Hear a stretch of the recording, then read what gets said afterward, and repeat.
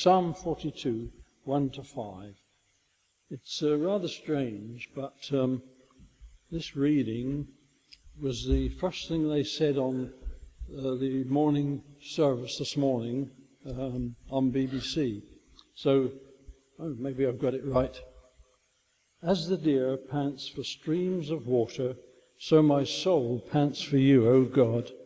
My soul thirsts for God, for the living God. When can I go and meet with God?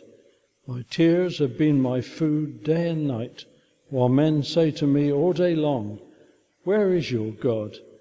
These things I remember as I pour out my soul, how I used to go with the multitude, leading the procession to the house of God, with shouts of joy and thanksgiving among the festive throng. Why are you downcast, O my soul? Why dost so disturb within me? Put your hope in God, for I will yet praise him, my Saviour and my God. I'd like to talk this morning about praise and worship, which is very appropriate considering the way this service has been going. Definitions: praise, the recognition of God's glory and the praise of his good works towards men, is necessary for our psychological as well as our spiritual salvation. And worship is described as to have and express feelings of profound adoration to God. Adoration, that period where Liz led you just a moment in praise, in worship, was very appropriate. It was very touching, I felt, and food for the soul. It did me good. I don't know about you. About 30 years ago, a vicar from Kent brought some of his congregation to an evening meeting at Ashburnham Place. During the meeting, a woman sang in tongues, and my wife Edna, who's with me this morning, gave an interpretation as the words of a popular song, "As the deer pants for the water, so my soul longs after you. You alone are my heart's desire, and I long to worship you." Before the vicar left, he asked my wife if the woman who sang in tongues was a student of Hebrew. But it was explained to him that no, she was an ordinary housewife. He said, well, that's amazing, because she sang in perfect Hebrew, and you gave the exact interpretation. The vicar and his congregation went back to Kent that night, absolutely spellbound. They couldn't believe what they'd heard. He knew Hebrew well, and he knew it when it was spoken well. And I think he came as a skeptic, and he went away convinced. So I do believe his congregation arranged this. They got him down there on some pretext, and not knowing what was going to happen, of course, but it did, and I'm sure it changed that man. Let's have a look at the words of the song, which is by Martin J. Nystrom.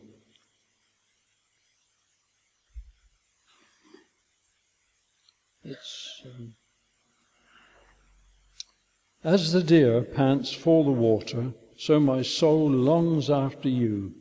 You alone are my heart's desire, and I long to worship you. I can't imagine anything more emphatic than a deer that's been running through the forest and is out of breath and is dry, and then it spots a pool of water and it goes for that pool of water. That's the way our souls need to long for Jesus, to be that thirsty, have that desire. You alone are my strength, my shield. To you alone may my spirit yield. You alone are my heart's desire, and I long to worship you. There are a lot of things as Christians we're not allowed to yearn after, but one thing is Jesus, God, Holy Spirit, that we can yearn after and know there are no recriminations. We can give our all to him. It goes on, I want you more than gold or silver. Only you can satisfy. You alone are the real joy giver and the apple of my eye. So regardless of gold, silver, position, ethnicity, whatever it is, you can ignore all that because Jesus is all that matters. The last verse is, you're my friend and you are my brother, even though you are a king. I love you more than any other, so much more than anything. I think Martin Nystrom was a true believer and had his heart in the right place to write such a song as that.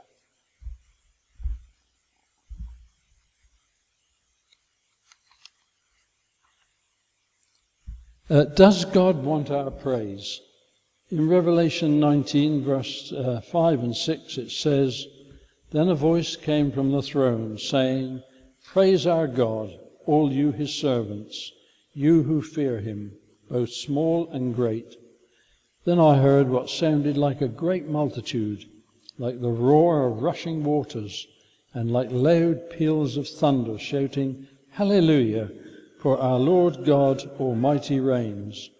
Let us rejoice and be glad and give him glory. So there is no doubt about it that God does want he doesn't need our praise, but he wants our praise. He's looking for it all the time and is delighted when we praise him.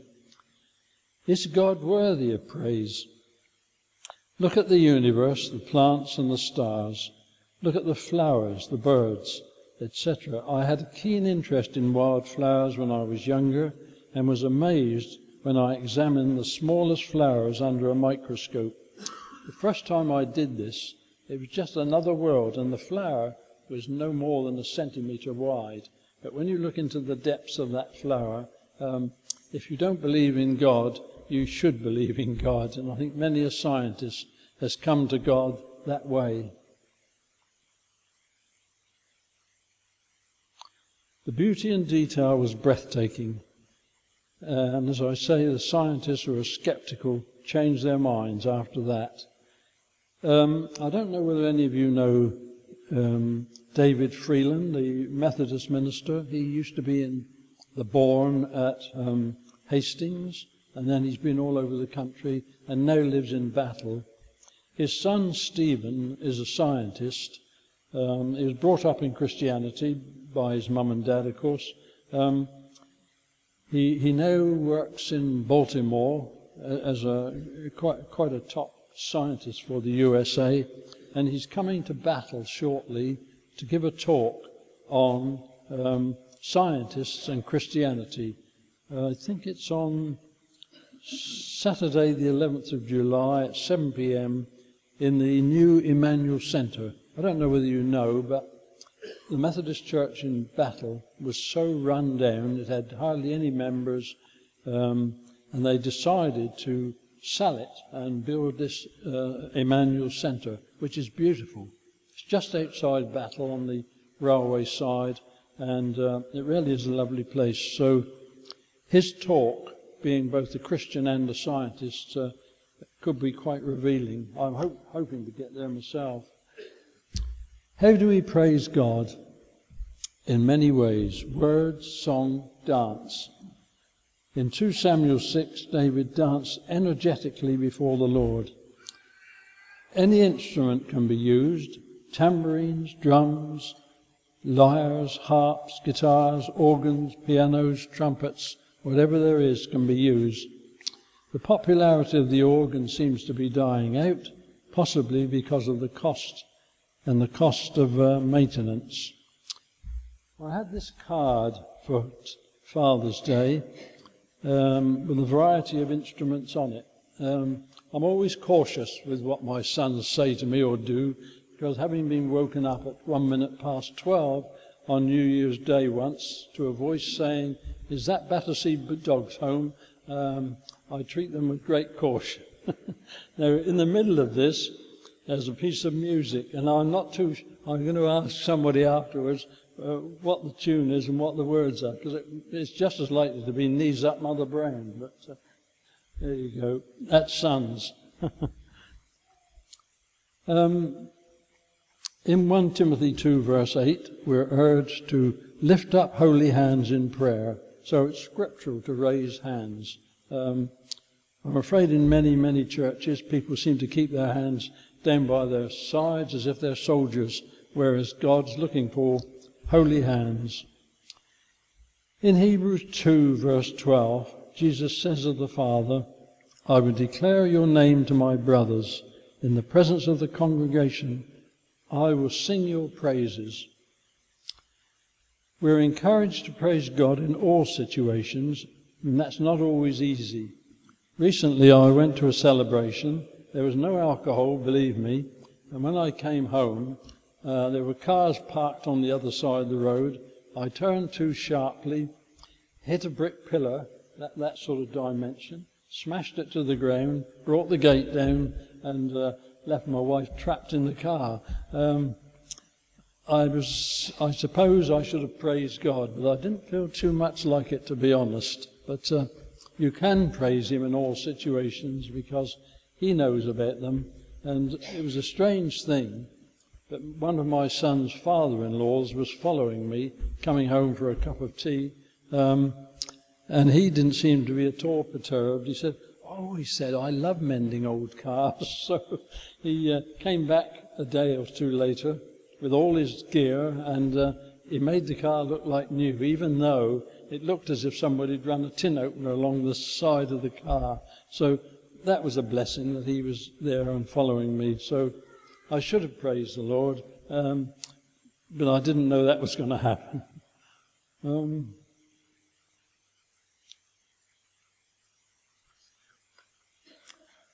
In Deuteronomy 31, in the tent of meeting, God gave Moses a song to sing and made him write it down. So there's no question about it. God looks to us for songs, for singing, for using the natural instrument, our voice. It's difficult to believe, isn't it? There was Moses, sat in the tent of meeting, and God before him, and said to him, take a piece of paper and a pencil or whatever they used in those days and write out this song. So that was the song that was given for the children of Israel. This chapel is echoed with praise and worship for many years, and long may it continue. You really are a beacon in this area. You may not think that. You're few in number compared to some churches, but nonetheless, the Holy Spirit is always present in this church. I know it, I feel it when I come here. And all that went on this morning was Spirit-inspired, and it lifts me up. I come to a church of 300 to 400 in Bexhill, but I don't know that we've got the Spirit to the strength and power that you're getting him here. So, don't give up. Do keep going. Do keep on and on and on, because you're on the right track, no question. Well, I'm not going to prolong my sermon or talk on such a lovely day, so shall we pray? Dear Lord, thank you for this place of meeting we're in today.